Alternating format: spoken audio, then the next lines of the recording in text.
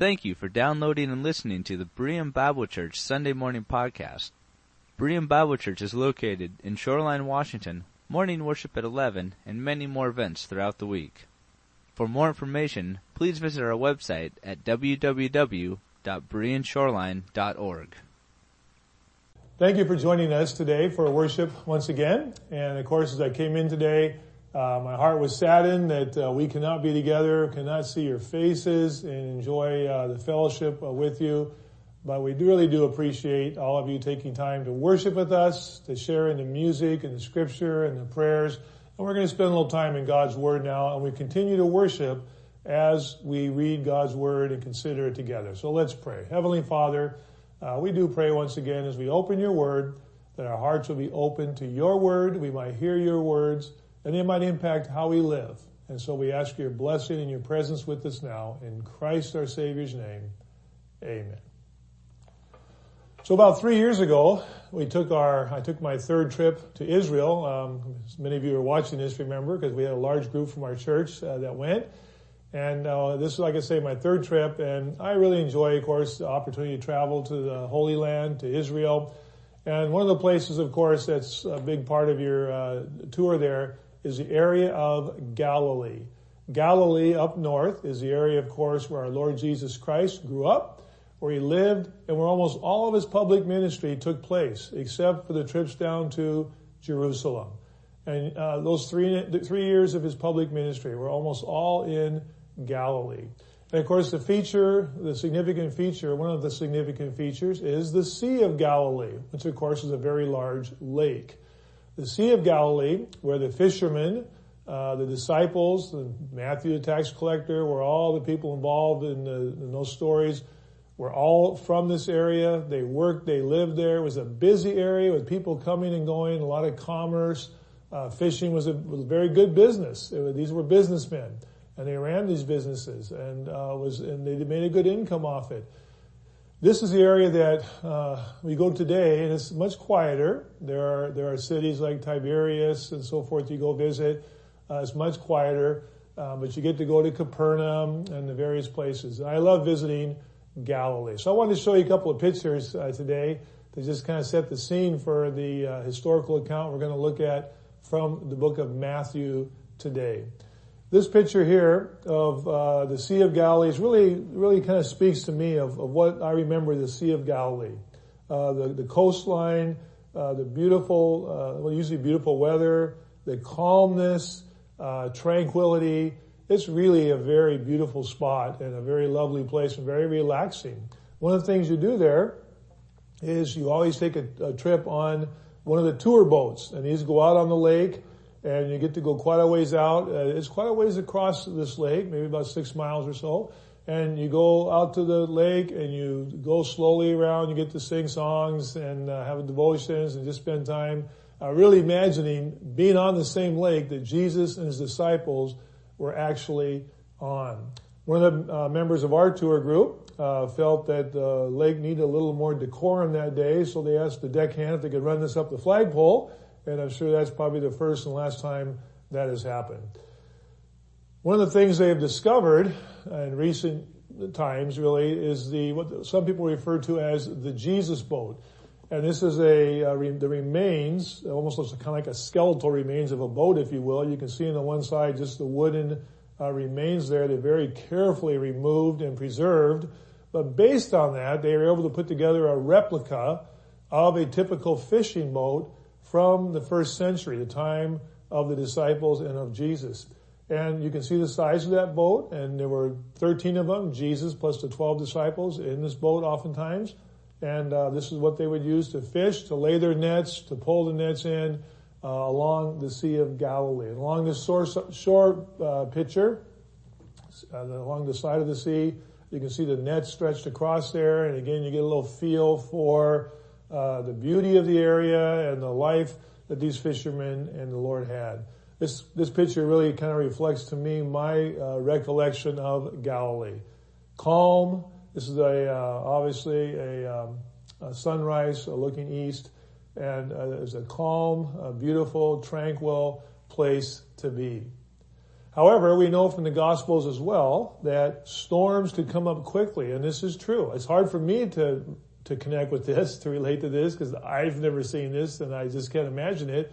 But those who are in the middle of these storms tell you it still happens today, that a storm can come up on a moment's notice, if you will, because of the landscape and the geography of the Sea of Galilee.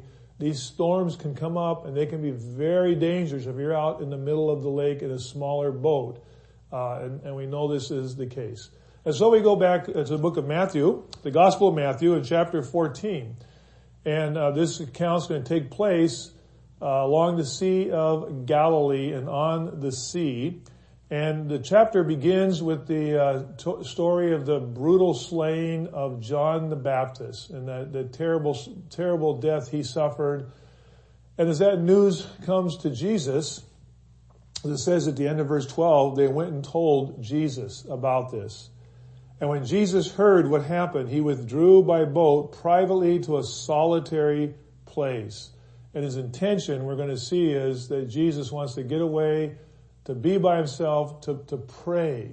And this is this is difficult news to hear about John the Baptist. He knows the terrible death he is going to suffer in a few years as well. And so he wants to get away from the crowds and from everybody. But of course, as this happens, hearing of this, the crowds followed him on foot from the towns. And when Jesus landed and saw a large crowd, he had compassion on them and he healed their sick. And as the evening came, the disciples said, send the crowds away. It's getting late and they're hungry. And of course, Jesus says, what do you have to eat? And they gather this small lunch, and we have the miracle of the feeding of the 5,000. It says 5,000 besides women and children at the end of the story. We don't know exactly how many, but obviously a very large crowd. And Jesus feeds this large crowd with this lunch. And remember the disciples were part of this. They handled the baskets. They passed them around. They watched this miracle happen. And every time the basket came back, it was full. And everybody had eaten all they wanted. And they gathered the baskets afterward, and they were still full. And they participated, and they saw this miracle. And when this miracle was over, in our account today, I want us to look at in verse 22 of chapter 14 of Matthew. It says, immediately Jesus made the disciples get into the boat and go on ahead of him to the other side while he dismissed the crowd. After he has dismissed them, he went up on a mountain by himself to pray. The language here is really pretty abrupt and strong. Immediately, he sent the disciples away. He told them, leave. He urged them, you go now. And they were to get in a boat and to go across on the lake and to another location. He would meet them there. But he says, you leave. And then he sends the crowd away as well because he has this intense desire to pray, to spend time in prayer with the Father. This is an encouragement to us. Jesus, fully God and fully man, and yet this not only need but desire to pray to God and to do so by himself. And he spent hours in prayer, and he had to get away from the crowds. He had to do this at night, the only time he could find this solace to do this. And Jesus communed with God. This is still on the heels of hearing this news of John the Baptist. And he prayed to the Lord.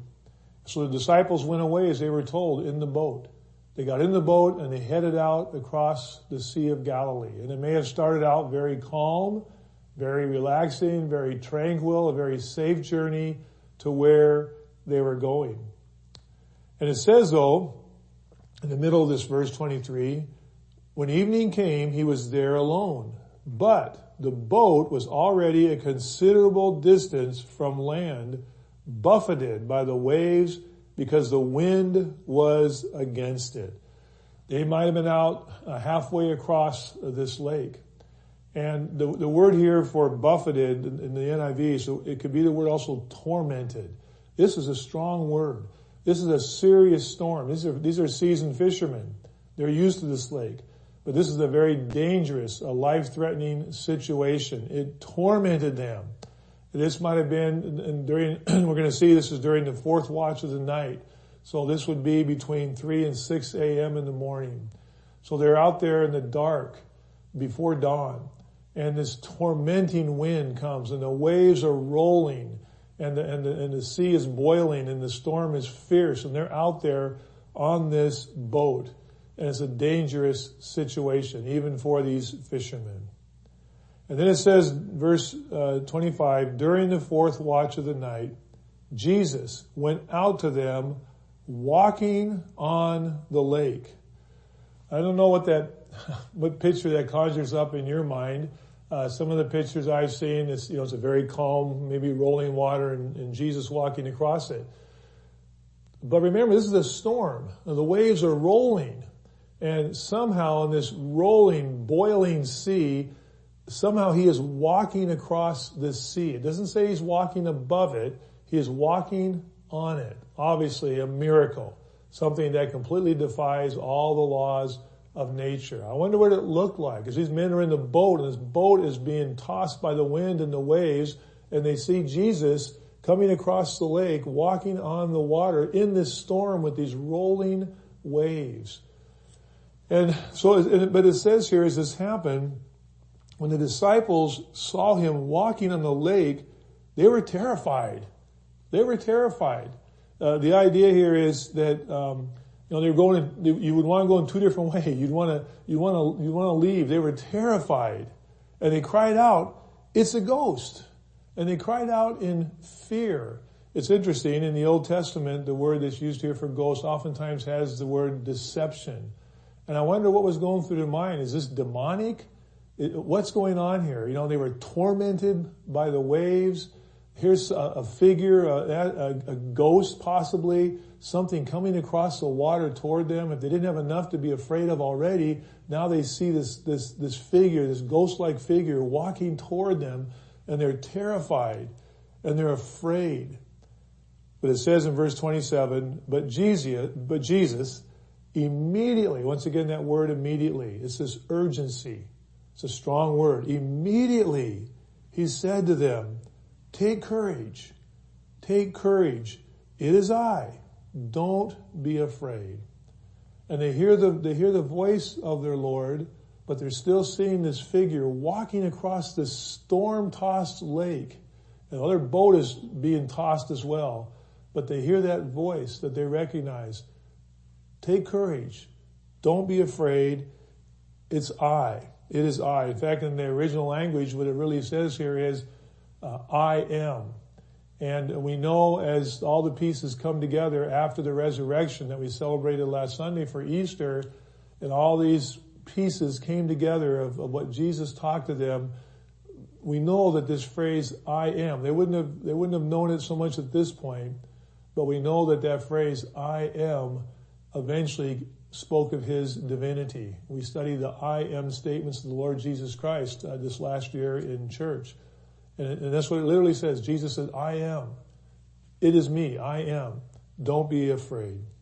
So then verse 28, Peter speaks up. Now I have a little different slant on Peter. Some people like to stereotype Peter and just say that he's always just, impetuous and doing it.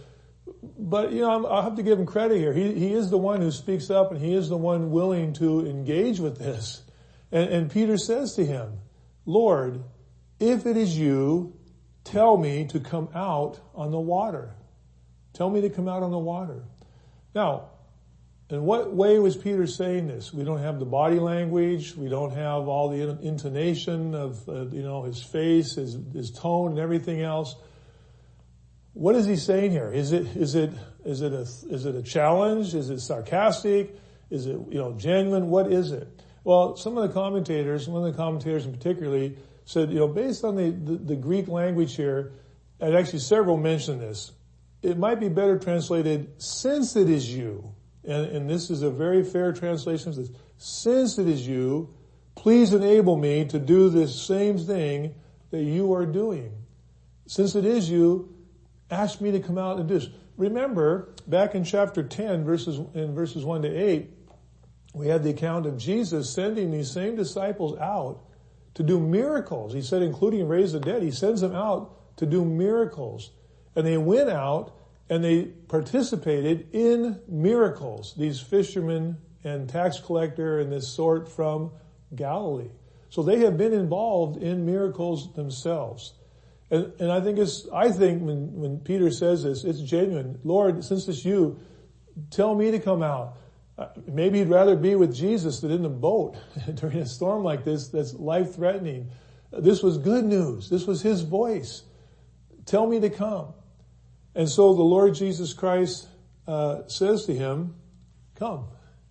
Come on, Peter. You can come. And remember, the storm is still raging. The waves are still boiling. The wind is still blowing.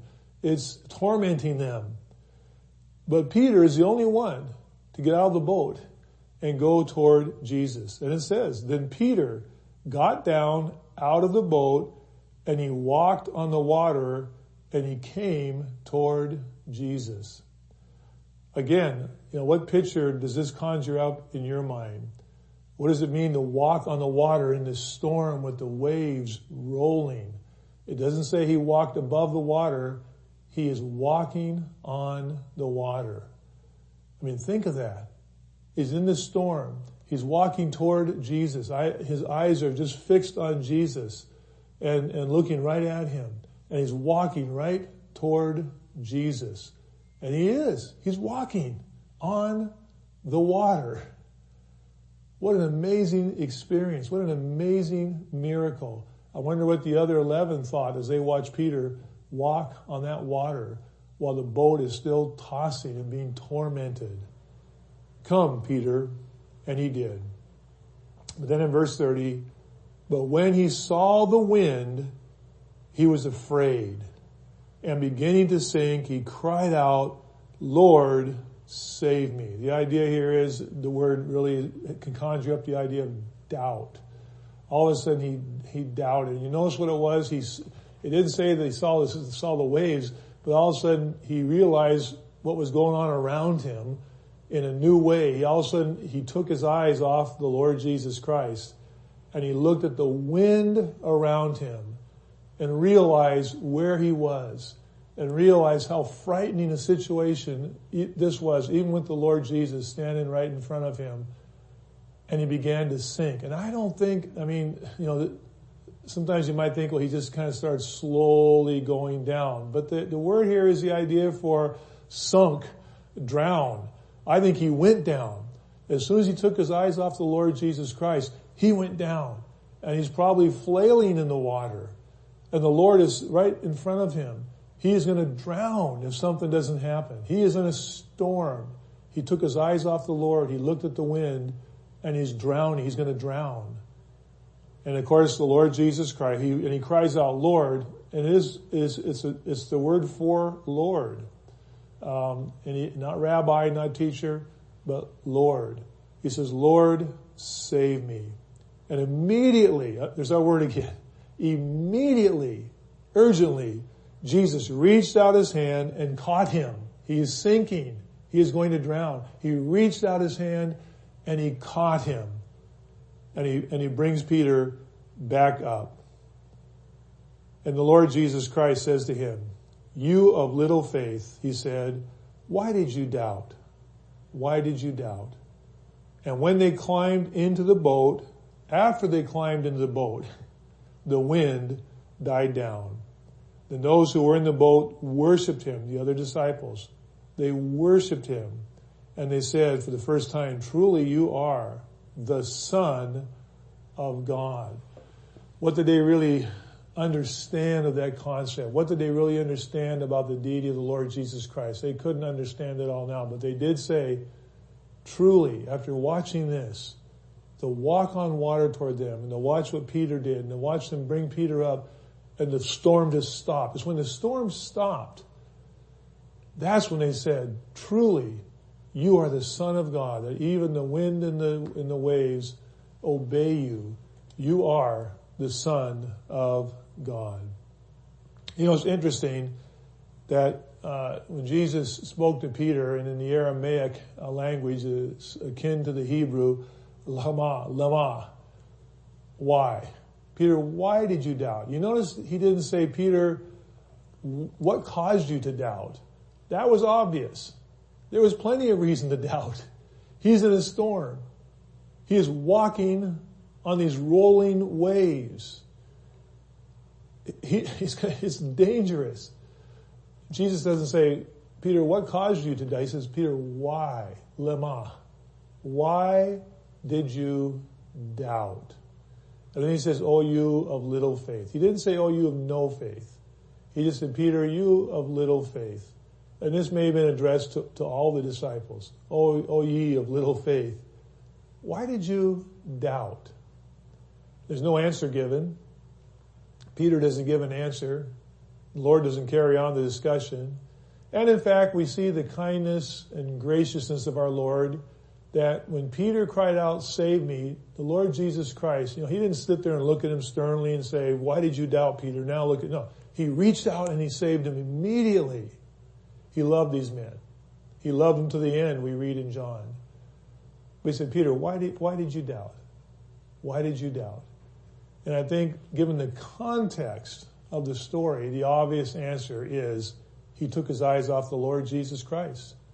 As long as he was focusing on the Lord Jesus Christ, he was walking on water. But as soon as he all of a sudden realized what was going on around him, took his eyes off the Lord and put his eyes on the raging storm around him, that's when he began to sink. That was why. That was why. That was obviously the reason why. Not what happened. The Lord says, Peter, why did you doubt? What did you learn from this? What did you learn from this account? And then it finally says, verse 34, when they had crossed over, they landed at Gennesaret. And when the men of that place recognized Jesus, they sent word to all the surrounding country, and once again, people brought all their sick to him, begged him to let the sick touch the edge of his cloak, and all who touched him were healed. The Lord still would like some quiet time, some time with his disciples, some time to pray. But immediately the crowds are there, and he allows them, and he heals them. They touch his garments, and they are healed. The Lord loved people, and he came to reach the lost sheep of the house of Israel. We know he told his disciples, look at the fields, the harvests are white, the laborers are few. There was much to be done, and Jesus was willing to expend his life and ultimately give his life for those people, and for you and for me. Peter, why did you doubt? It's interesting as we think of Peter, think of the disciple Peter, we think 30 years later, the Apostle Peter, as he writes his epistle, and Peter writes this. He's an older man now. He is going to be martyred and brutally murdered himself for his faith and his service to the Lord Jesus Christ. And he writes this, in this you greatly rejoice, though now for a little while you may have had to suffer grief and all kinds of trials. These have come so that your faith, of greater worth than gold which perishes even though refined by fire, may be proved genuine and may result in praise, glory, and honor when Jesus Christ is revealed. And then he goes on to say this to these people. Peter saw him. Peter walked on water with him. Peter saw him resurrected. But he tells the people reading this epistle, though you have not seen him, you love him. And even though you do not see him now, you believe in him and are filled with an inexpressible and glorious joy, for you are receiving the goal of your faith, the salvation of your souls. Think of all his experiences that Peter had and how his faith in the Lord Jesus Christ grew and strengthened. Peter, why did you doubt? And he learned from that. And he learned the importance of fixing his eyes on the Lord Jesus Christ. And the author to the book of Hebrews, whoever it was that wrote that letter, in chapter 12, after reviewing all these heroes of the faith, men and women from the Old Testament, and he reviews these wonderful stories of faith, in chapter 12, he says this, therefore, since we are surrounded by such a great cloud of witnesses, let us throw off everything that hinders and the sin that so easily entangles, and let us run with perseverance the race that is marked out for us. And in this verse here, I want to leave with you today. Let us fix our eyes on Jesus, the author and perfecter of our faith, who for the joy set before him endured the cross, scorning its shame, and sat down at the right hand of the throne of God. And I thought that phrase goes so well with our lesson from Matthew. Fix your eyes upon Jesus. Fix your eyes upon Jesus. You know, John Ortberg wrote a book got to get out of the boat. Get out of the boat. If you want to walk on water, you have to get out of the boat. The book he wrote. And you know, Peter was willing to get out of the boat, and he walked on water. He experienced it. And you know, some of the things we're going through today, as with the COVID virus and people being shut in, not being able to work, not being able to worship. We're in an experience that who would have ever thought? We were in a storm, and we continue to pray, and we should pray daily for God's healing and God's care, and that this would be removed. So many people are suffering. Life has changed in so many ways. We can't even get together. The church is empty. There's just two of us here today. The church is empty, but the church is full where it is. The church is the church, as we've been telling you each week.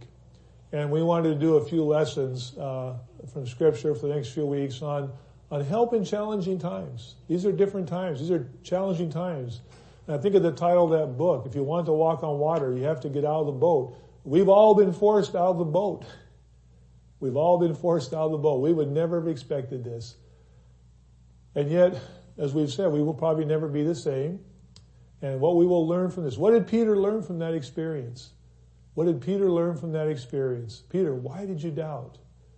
And he learned to trust the Lord Jesus Christ. He learned to love him more. And as all the apostles and the disciples, as Paul is called by God to go to the Gentile world and take that message of mercy and grace and love of God, these individuals who learn through their experiences and learn through their hardships and learn through their challenges, but saw God at work. And God is at work today. And I just want to encourage you. What are you doing? What am I doing? What is your family doing to keep your eyes during these turbulent times, these different times, these challenging times? What are we doing to keep our eyes fixed on the Lord Jesus Christ? You know, we know the things that we can do to accomplish this: to worship, to pray, to stay in His Word, to fellowship, even in these different ways. You can still call people. You can still write notes. You can even do, of course, the Zoom meetings and the face-to-face over the internet. We're doing what we can, and we can still share the good news of Jesus Christ with our friends and neighbors and family. What are you doing? What am I doing to keep our eyes fixed on the Lord Jesus Christ? I'd love to hear from you. I'd love to hear from you. If some of you want to write to us at church here and tell us what are some things you're finding that are helping you keep your eyes fixed on the Lord Jesus Christ. It would be great to share some of these ideas. What are you learning through this? We're out of the boat. We're all out of the boat now. And we didn't want to be, but we are. And what are we learning? Are we learning to keep our eyes fixed on Jesus? Have we all learned what it means to take our eyes off and all of a sudden look at the winds and the storm around us? And remember to keep our eyes fixed on the Lord Jesus Christ. God bless you. Thank you for joining us for this service today.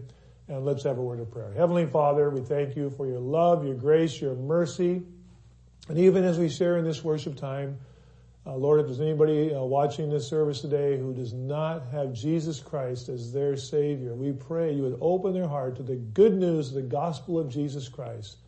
That this same Jesus we've been looking at today in this account from Matthew went to the cross of Calvary, died and suffered God's punishment for sin that we could not suffer. We could not suffer that way because he was holy and he carried our punishment on the cross of Calvary.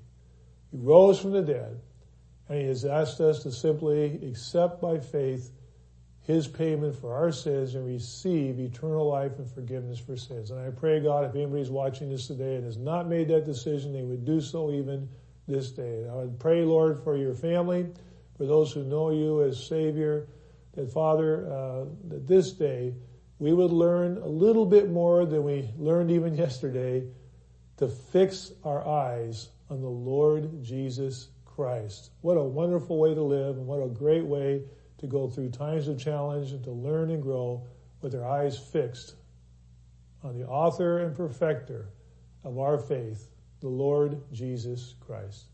Amen.